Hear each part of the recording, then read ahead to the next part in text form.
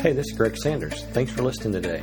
It's our hope that this message will help you connect to God, grow in His Word, and serve the kingdom in a greater capacity.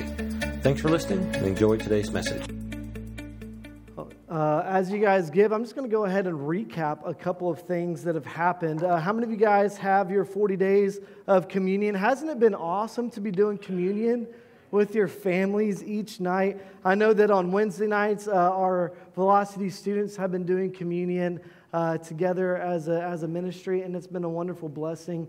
Even just doing that with our kids, we're having more, let's be real, we have spiritual conversations with our kids, but the depth of the conversations that we've been having with our kids since we've been doing this has been on another level. So if you are not doing the 40 days of communion, or if you don't have one of these books to help you get started, out in the lobby, on your way out the door, grab one. They're totally free.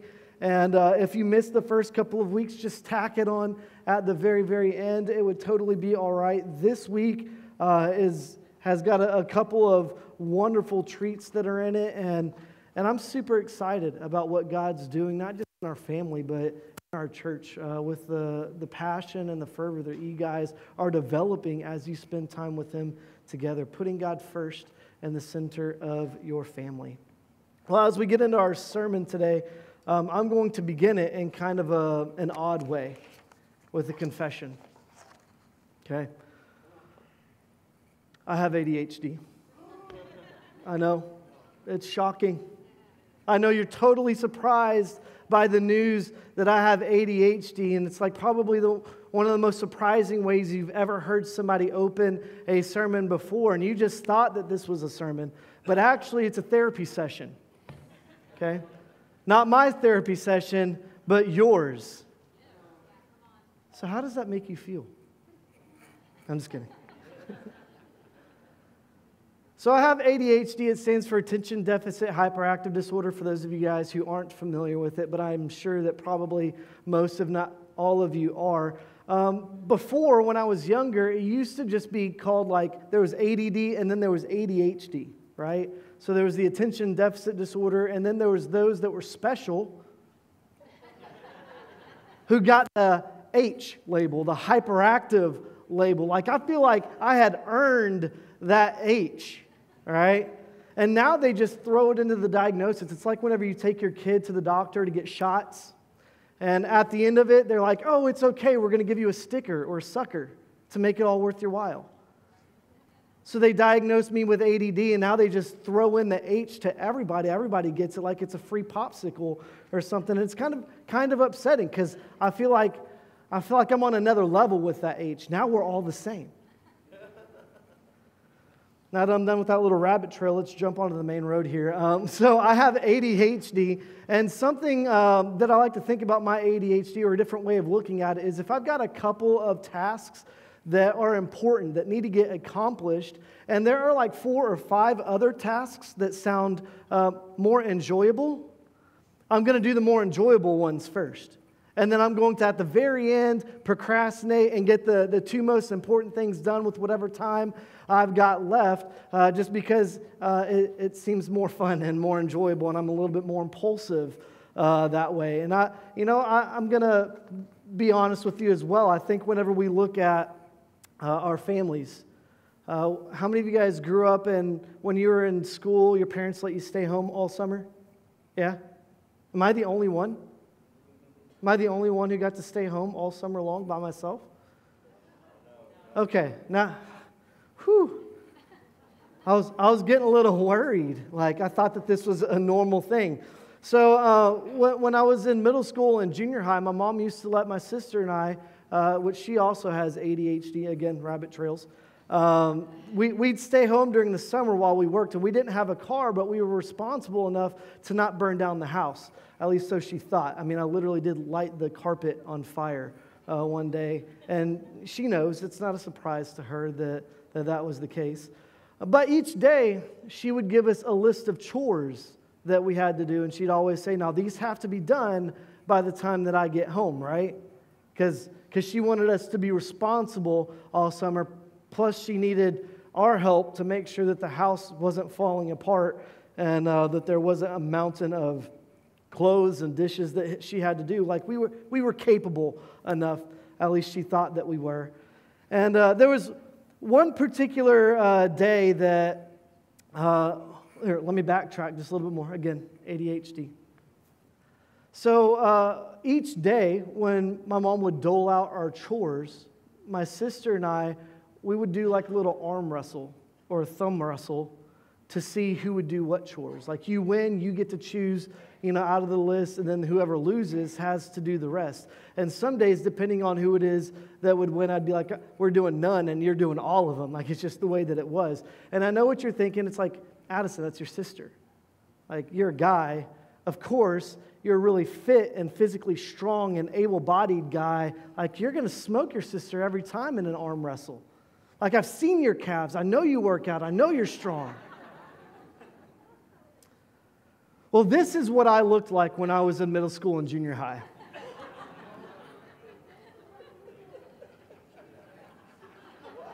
That dude there was not beating his sister in a foot race, let alone in an arm wrestle. All right, which is why we added in the thumb wrestles, because at least the thumb wrestle, I had a fighting chance. All right? So, to be fair, I was pretty athletic. I know that this nerd that's on the screen looks far from athletic. All right, I was pretty athletic. And my sister, she's like this athletic phenom. Brag time for my sister. She did basketball, she did softball, she did volleyball in high school, and like made all conference in all of them. Like she was really good. Not only that, she's literally in the Arkansas Softball Hall of Fame. Like, so my sister's a beast, all right? So, cut me a little bit slack that I couldn't beat my sister in a foot race until I was 21 and she was diagnosed with fibromyalgia, all right? So cut me a little bit slack. So, I guess I need to get back on a regularly scheduled program. So my sister and I, we would arm wrestle to decide who had to do what chores. But we did what every kid who stays home does. We'd sleep in. We'd watch The Price is Right. We'd watch whatever cartoons we could throughout the day. We'd do indoor baseball in the hallway. We'd go out into the yard and play basketball in the driveway. We'd pull pranks on each other. Like we did everything that we could possibly do to delay the inevitable, and that was that we had to do our chores. All right? And we'd procrastinate, and we did something along these lines right here. Watch this video.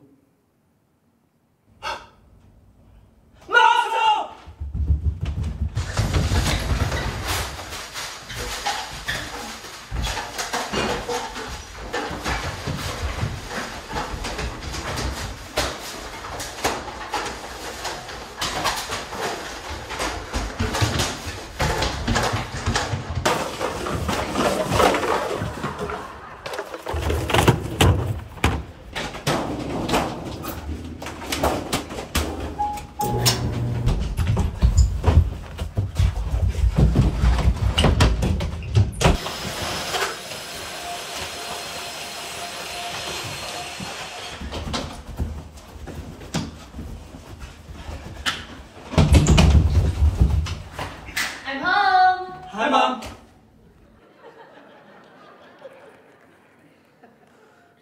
So every day, sometime around 4:30, that's what ensued for us. It was chaos, but we were getting our chores done because what we didn't want to have happen was for our mom to come home and for the chores to not be done. And I know that you're looking at the title of this sermon and you're saying, Addison, what in the world does this have to do with repentance or with redemption?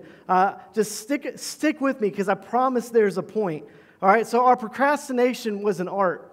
And what our procrastination allowed us to do was be ADHD throughout the day. And with that ADHD, there was some impulsivity. We would oftentimes act before we think.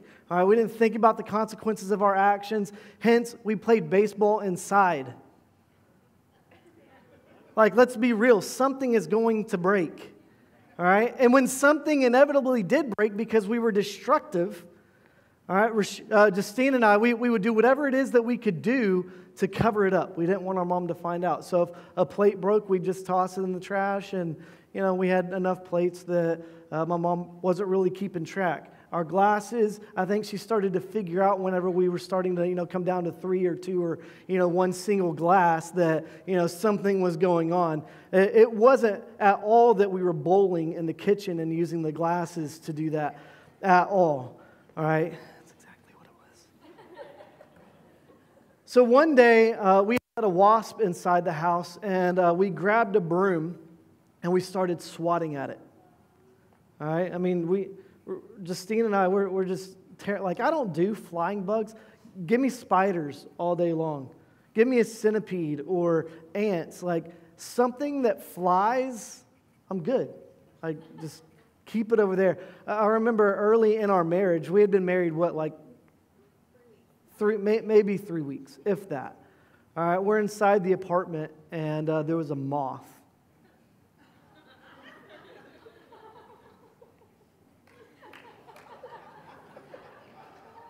I don't do flying insects.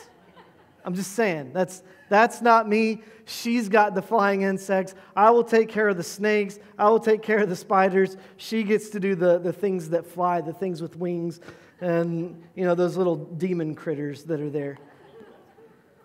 So this wasp comes inside. We're swatting at it, and the curtain rod came down. And it wasn't just that it had fallen, it had broken.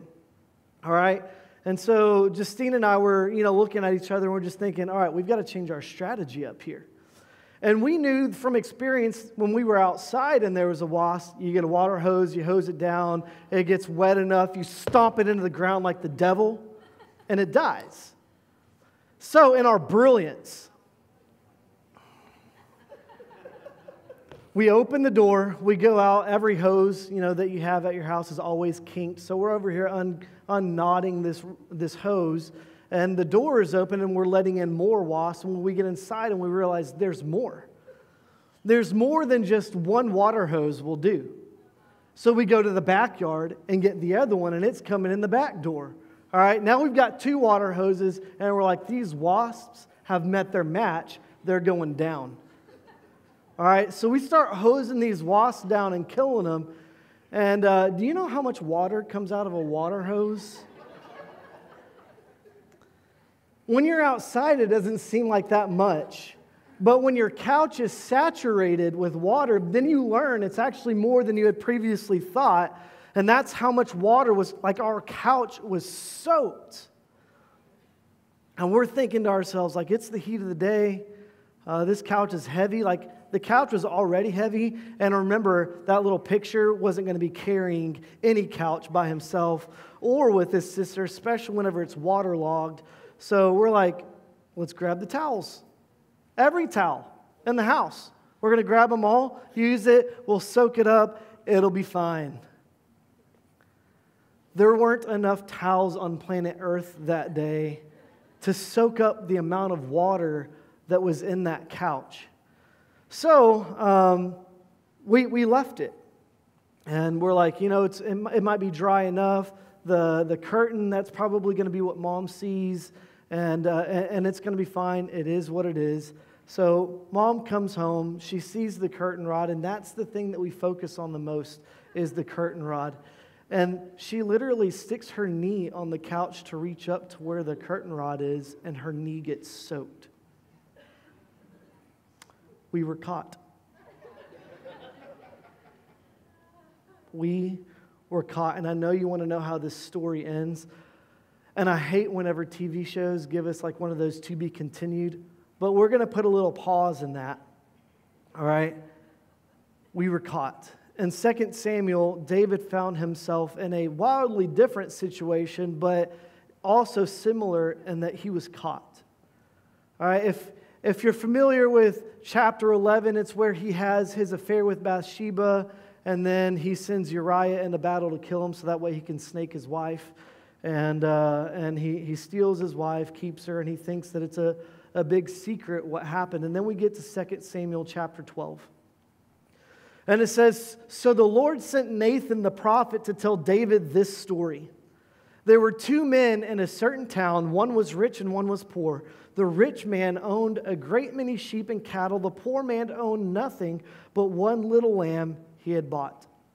He raised that lamb And it grew up with his children and ate from the man's own plate and drank from his cup. He cuddled it in his arms like a baby daughter. One day a guest arrived at the home of the rich man, but instead of killing an animal from his own flock or herd, he took the poor man's lamb and killed it and prepared it for his guest. David was furious. All right, so he's heard this story and he's like, I'm angry. This is a horrible story. And he says, as surely as the Lord lives, he vowed, any man who would do such a thing deserves to die. He must repay 4 lambs to the poor man for the one he stole and for having no pity. And then Nathan said to David, you're that man. You're that man, David. The Lord, the God of Israel, says, I anointed you king of Israel and saved you from the power of Saul. I gave your master's house and his wives and the kingdoms of Israel and Judah. If that had not been enough, I would have given you much, much more. Why then have you despised the word of the Lord and done this horrible deed? For you have murdered Uriah the Hittite with the sword of the Ammonites and stolen his wife. From this time on, your family will live by the sword. Because you've despised me by taking Uriah's wife to be your own, this is what the Lord says, because of what you have done, I will cause your own household to rebel against you. I will give your wives to another man before your very eyes, and he will go to bed with them in public view. You did it secretly, but I will make this happen to you openly in the sight of all of Israel. Then David confessed to Nathan, I have sinned against the Lord. And Nathan replied, yes, but the Lord has forgiven you, and you won't die for this sin. Nevertheless, because you have shown utter contempt for the word of the Lord by doing this, your child will die. After Nathan returned to his home, the Lord sent a deadly illness to the child of David and Uriah, and David begged God to spare the child. He went without food and lay all night on the bare ground. The elders of his household pleaded with him to get up and eat with them, but he refused. And then it says, on the 7th day, the child died. David's advisors were afraid to tell him. He wouldn't listen to reason while the child was ill. What drastic thing will he do when we tell him his child is dead? And when David saw them whispering, he realized what had happened. Is this child dead? He asked. Yes, they replied. He's dead. And that would be devastating to hear. But David got up from the ground. He washed himself, put on lotions, changed his clothes, and he went to the tabernacle, worshiped the Lord. After that, he returned to the palace and was served food and ate. And his advisors were amazed, as I'm sure some of you guys would be amazed in that moment. We don't understand you. While the child was still living, you wept and refused to eat, but now that the child is dead, you have stopped your mourning and are eating again? And David replied, I fasted and wept while the child was alive, for I said, perhaps the Lord will be gracious and let the child live. But why should I fast when he is dead? Can I bring him back again?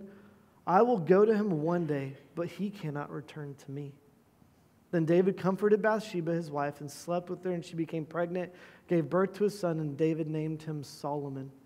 And the Lord loved the child and sent word through Nathan the prophet that they should name him Jedediah, which means beloved of the Lord, as the Lord had commanded. And ultimately, what you know from this story is that David made a huge mistake. He was caught in this mistake. God sent someone to him to let him know, hey, you've been found out, because I am the Lord, I see all things. You can't hide this from me. So now we must deal with the sin issue that's at heart. And he's facing the consequence of that decision. And David finds himself in a moment where he needs repentance. He needs redemption. And he needs to be made right with the Lord. And the Lord has provided a roadmap for him. And here's the thing. The roadmap for David might not look exactly like your specific roadmap, but the principles for the road to repentance are all the exact same. And I'm not going to sit here and tell you that there aren't moments that in my own life I need repentance. But when I do, the formula, the roadmap, it looks the same. And so today, we're going to take a look at some things that we can learn from David's road to repentance. And the first thing that we can learn is repentance requires intervention. Now, when we call ourselves God's people, and we call ourselves a child of God, when we give our life to the Lord and we allow Him to be our Savior, He gives us this thing called the Holy Spirit in our lives. It's the thing that convicts us of sin. It's the thing that prompts us to do good. It's the thing that helps us align ourselves with God's will for our life. And there are moments where that Holy Spirit convicts us of that sin. And because we are stubborn human beings, sometimes we ignore that conviction from the Holy Spirit. And that's where He gives us the Bible, God's Word. And the Bible is our instruction manual for living, right? If it's our instruction manual for living, it's what tells us what it is that we should do and what it is that we shouldn't do. It's what tells us why it is that we should do what we should do and why it is that we shouldn't do what we should not do. It's also what tells us about God's love for our lives and how much He loves us. And it's this wonderful story, but it's also this instruction manual for how we can live our lives in the best way, in a way that is pleasing to the Lord. And then sometimes it requires the Nathans. Sometimes it requires God sending people, trusted advisors in our life, people that we look up to, people that God uses to hold our lives accountable, to speak into our lives. And I think God literally lays this out whenever He says, David, you've abandoned what the word of the Lord has said. You've denied your own convictions. And then He sends Nathan. He sends Nathan to be that trusted advisor to intervene. And I think sometimes in our lives, or most of the time in our lives, there's this intervention moment that happens. We make a mistake, the Holy Spirit convicts us. If we ignore that, there's God's Word that is plain and easy for us to understand if we'll just read it. I mean, let's be real, we got to read it to know what it says. If we don't read it, then we don't know what it says, and therefore, how can it instruct us in our lives? So we've got to read God's Word. We've got to be convicted by the Holy Spirit, but if that fails, then He does drastic things, and He sends people. People to show us the error of our ways. People to help us understand that there is a better way that we can live. So God did all of that for David. And then that incited something for David. David hears this story from Nathan. And David comes to a point of disgust with him. He's like, I am disgusted by this story. This man has done terrible things, evil things, and he must pay justice. And when Nathan helps him to understand, David, this is you that I'm talking about, David comes to this point of confession. And he confesses, and there's public confession that you see here in this moment where he tells Nathan, yes, I've sinned. But then there's also the private confession that happens, and there's actually this wonderful passage. It's in Psalm 51. And it's actually David's confession moment that's in response to this situation. You're like, Addison, how do you know that this is that specific moment? It says it in the Bible. Literally, the title of it is when David had his affair with Bathsheba. And it's literally what the title of that section says. And that passage says, have mercy on me, O God. Because of your unfailing love, because of your great compassion, blot out the stain of my sins. Wash me clean from my guilt. Purify me from my sin. For I recognize my rebellion. It haunts me day and night. Against you and you alone I have sinned. And I have done what's evil in your sight. You will be proved right in what you say, and your judgment against me is just. For I was born a sinner. Yes, from the very moment my mother conceived me. But you desire honesty from the womb, teaching me wisdom even there. Purify me from my sins and I will be clean. Wash me, and I will be whiter than snow. Oh, give me back my joy again. You have broken me. Now let me rejoice. Don't let me keep looking at my sin. Remove my stain and guilt. Create in me a clean heart, O God. Renew a loyal spirit within me. Don't banish me from your presence. Don't take your Holy Spirit from me. Restore to me the joy of your salvation, and make me willing to obey you.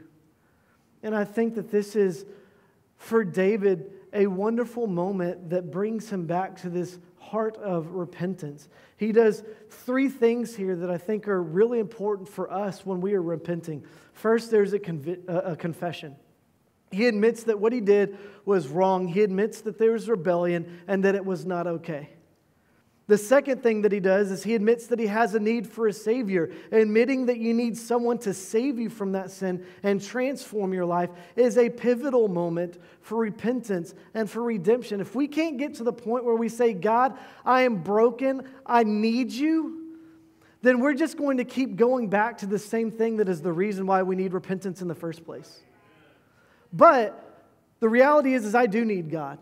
And I need Him to not just come in and save me from my sins so that way I can go to heaven to be with Him.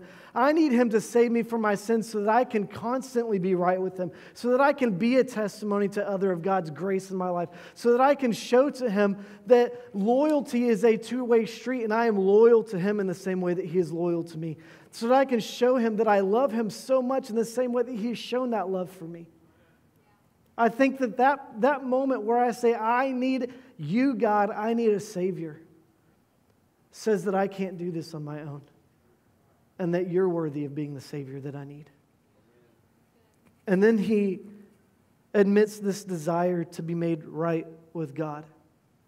And for us, the whole reason that we follow the Lord is that way we can be in a relationship with Him. The whole reason we're in a relationship with God is so that way we can be with Him for eternity, to be in His presence. When we spend time in worship, that is inviting the presence of the Lord into our life. But if I have huge sin that's in my life, you know what I don't want to do? I don't want to spend time in God's presence. I don't want to be convicted of that sin. Repentance brings us to this moment where we have decided, God, I don't just need you to be my Savior. I want to be with you. I don't need you to just forgive me of my sin. I want to constantly be with you. And I don't think that these words are words that David took lightly. You got to think his son is dying. And instead of being in the room with him, he is on his face repenting. Instead of being with his wife, he is repenting. Instead of sitting there and being served and eating wonderful food, he is on his face repenting. Because he knows he needs a Savior and he wants to be with God. The third lesson that we can learn from David is that repentance doesn't guarantee mercy. And this is a hard one for us to swallow. I feel like a lot of times we put God in this box and we say, God, I am repenting of you. Now you get to make everything right. God, I am repenting to you. Now you get to save me from the consequence of my sin. But that's not the way that it works. Now, y'all do understand the difference between mercy and grace, right? I know our students do. I talk about it all the time. But just in case y'all don't, here in the room, mercy is when you deserve a punishment, but you're saved from it. So an example, we destroyed a vacuum cleaner trying to suck out the water that was in our couch. Yeah, so I left that part out of the story. I totally forgot about it. But we destroyed a vacuum cleaner. It wasn't like a shop vac that was meant to, suck water out from a couch. When the towels weren't good enough, we grabbed a vacuum that has the bags and we destroyed the filter that was inside of it and destroyed that vacuum cleaner. Now, mercy, an example of mercy would be my mom not making us have more chores to do. But we had more chores to do. An example of mercy would have been the vacuum cleaner's magically fixed. That's not how it works. It's not I confess my sin and suddenly there's no consequence. It's not I confess to the Lord and suddenly everything is okay. Now it will be okay. At the end of the day, it will be all right because I am with the Lord. At the end of the day, it's okay because I get to be in His presence. And if I truly am desperate for a Savior, then He is all I need, right? I don't need the vacuum cleaner except, to do my chores. So repentance doesn't guarantee mercy, but repentance does guarantee grace. And grace is something that you don't deserve. It's a blessing that you didn't earn, but you receive it anyway. Okay, so an example would be if my mom had let us keep receiving our allowance. Unfortunately, we didn't get that amount of grace. Her words were, I get to let you live.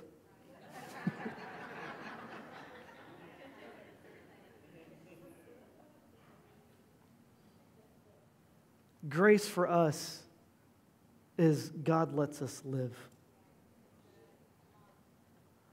We get to live. We don't get to just be with Him. We get to have life. Being restored and being redeemed isn't just about there not being consequence and having blessing.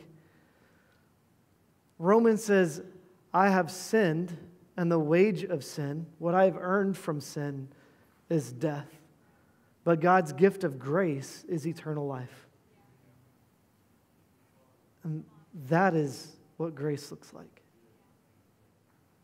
Grace is Jesus' death on the cross. I'm going to invite Angela to come up and play for me while I close. I know that all of this might seem kind of silly when we're looking at, I let wasps in a house and destroyed a curtain rod and destroyed a couch and destroyed a vacuum cleaner, but grace. But for us that are in this room, we've done much worse than that.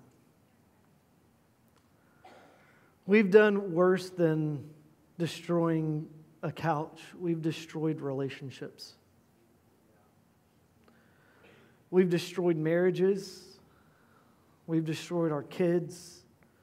We've destroyed culture. We've destroyed our witness. And all God wants from us is that confession, the idea that we realize we need a Savior and a desire to be made right with Him.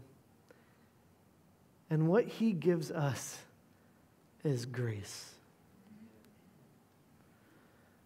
So over the last couple of weeks and for the next couple of more weeks, we've been doing communion as a family, but we've also been doing communion as a church. And if you're here today and you don't have one of those little communion cups with you, would you just raise your hand? We've got some ushers that are around the room.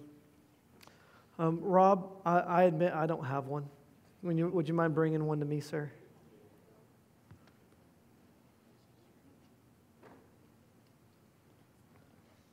Thank you, buddy. Appreciate it.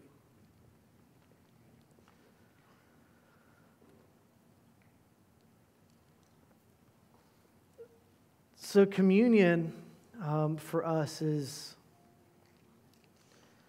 it's not just a small snack.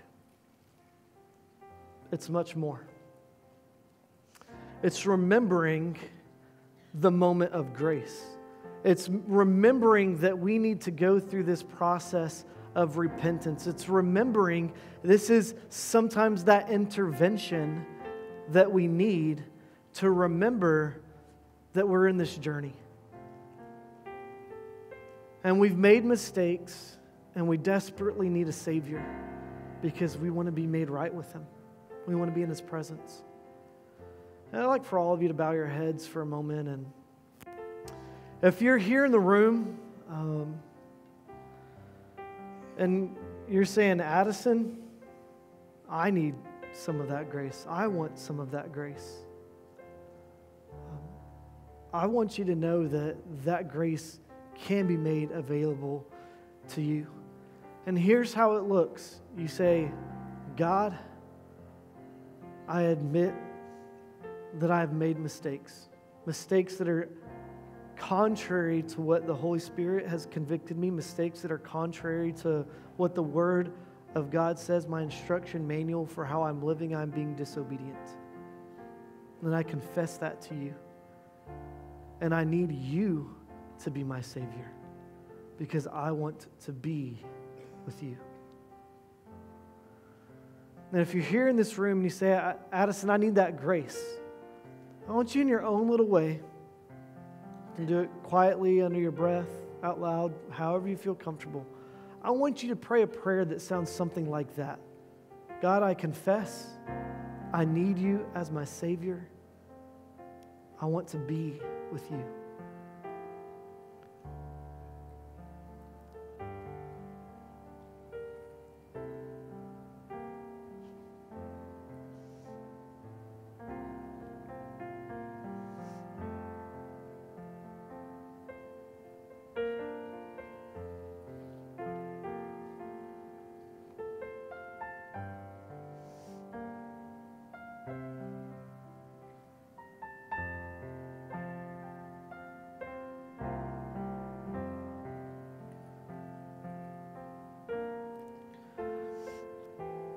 When we look at being redeemed by God, and we say that, Lord, we have sinned, and we need you to save us, and we want to be with you forever. I think our human desire oftentimes is to finish that with, what can I do to make it right?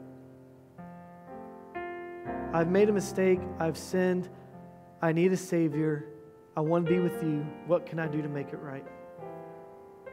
And I know that, person to person, there are ways that we can make ourselves right with another person in that process of restoration.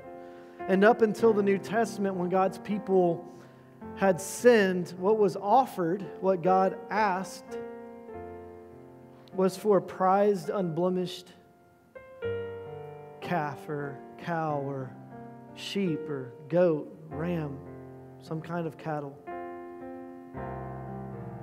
Prized and unblemished.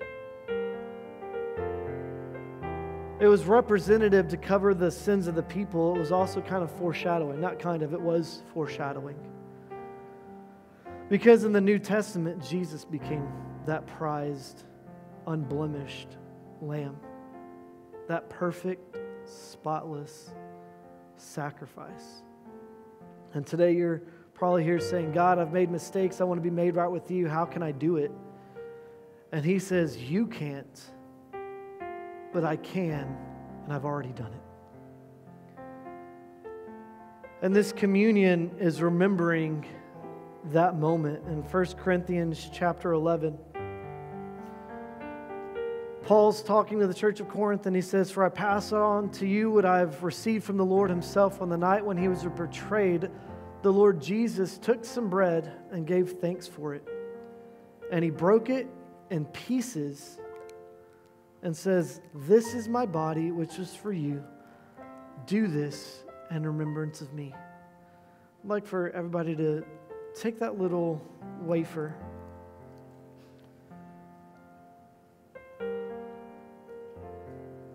And let's pray over it. Lord, we know that this is your body that was broken for us. We know that it's in this moment that your body was broken for us, that we received healing, that we received grace in some form, but also, Lord, that we received some gifts from you. We received healing. We received purpose. We received hope. And Lord, we don't take it for granted. We're thankful. for the ways in which you have offered sacrifice for us so that we could be made whole. And we give you thanks for it. Take the bread.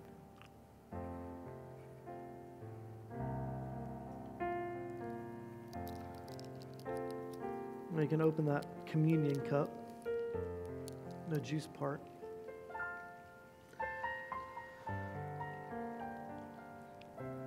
And it says, in the same way, he took the cup after supper, saying, "This cup is the new covenant between God and his people, an agreement confirmed with my blood." We talk about that old covenant where the people had to bring a sacrifice. And in this new covenant, Jesus was that sacrifice, spilling his blood for you and for me. And he says, "Do this in remembrance of me as often as you drink it. For every time you eat this bread and drink this cup, you're announcing the Lord's death until he comes." Lord,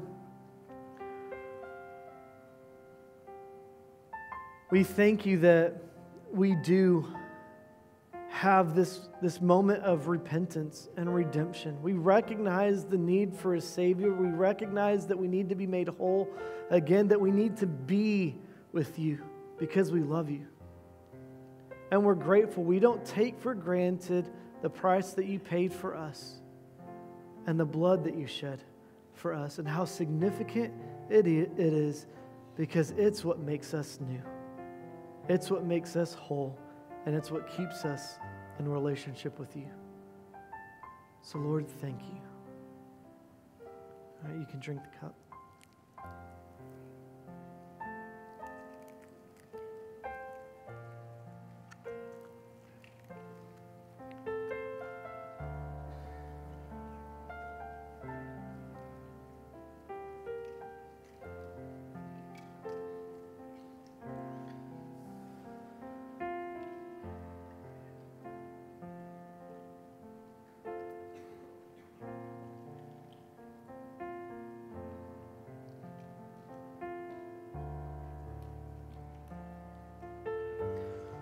So something that David did that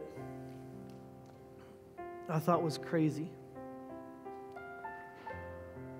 was after the moment where justice had been served, after the moment that he had come, laid on his face, gone through the process of repentance, said, maybe the Lord will spare me, have grace and spare this child, and he didn't. David got up, he cleaned himself, and then he went and worshiped. And I can't think of a better way for us to end this moment than to worship him. And I think the song that Angela is playing, correct me if I'm wrong, is Grace, Grace, Grace, God's grace, grace that will pardon and cleanse within.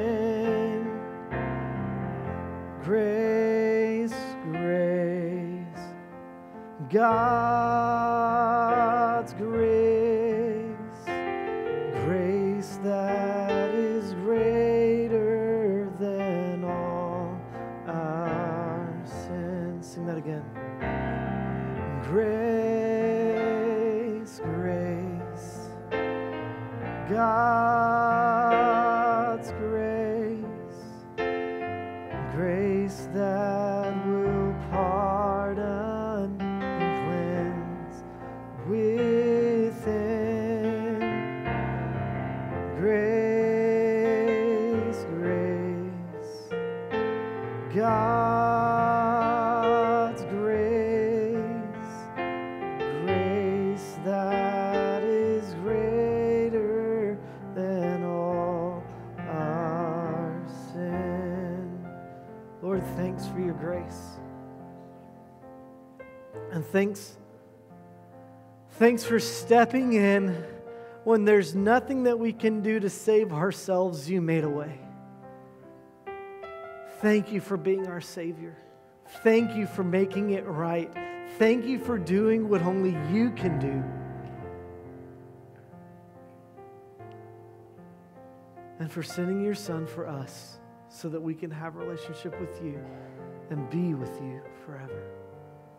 We don't take it for granted. Lord, I pray for the people that are here this morning, that you would bless them as they go out into their workplace, that you would bless our students and their schools, our teachers. I pray that your grace would be with them, that it would shine upon them, and that you would give them peace and joy now and forever. And it's in Jesus' name we pray. Amen. Amen. Well, hey, I love you guys, and there's absolutely nothing you can do about it. Hope you all have an awesome... Hello, this is Greg Sanders, pastor of the Assembly here in Cabot. I want to say thanks for listening today. If you are ever in the Cabot area, we'd love to have you join us for a service. For service times, check out our webpage at theassemblycabot.com. Thanks again for listening. We hope you have a great day, and God bless.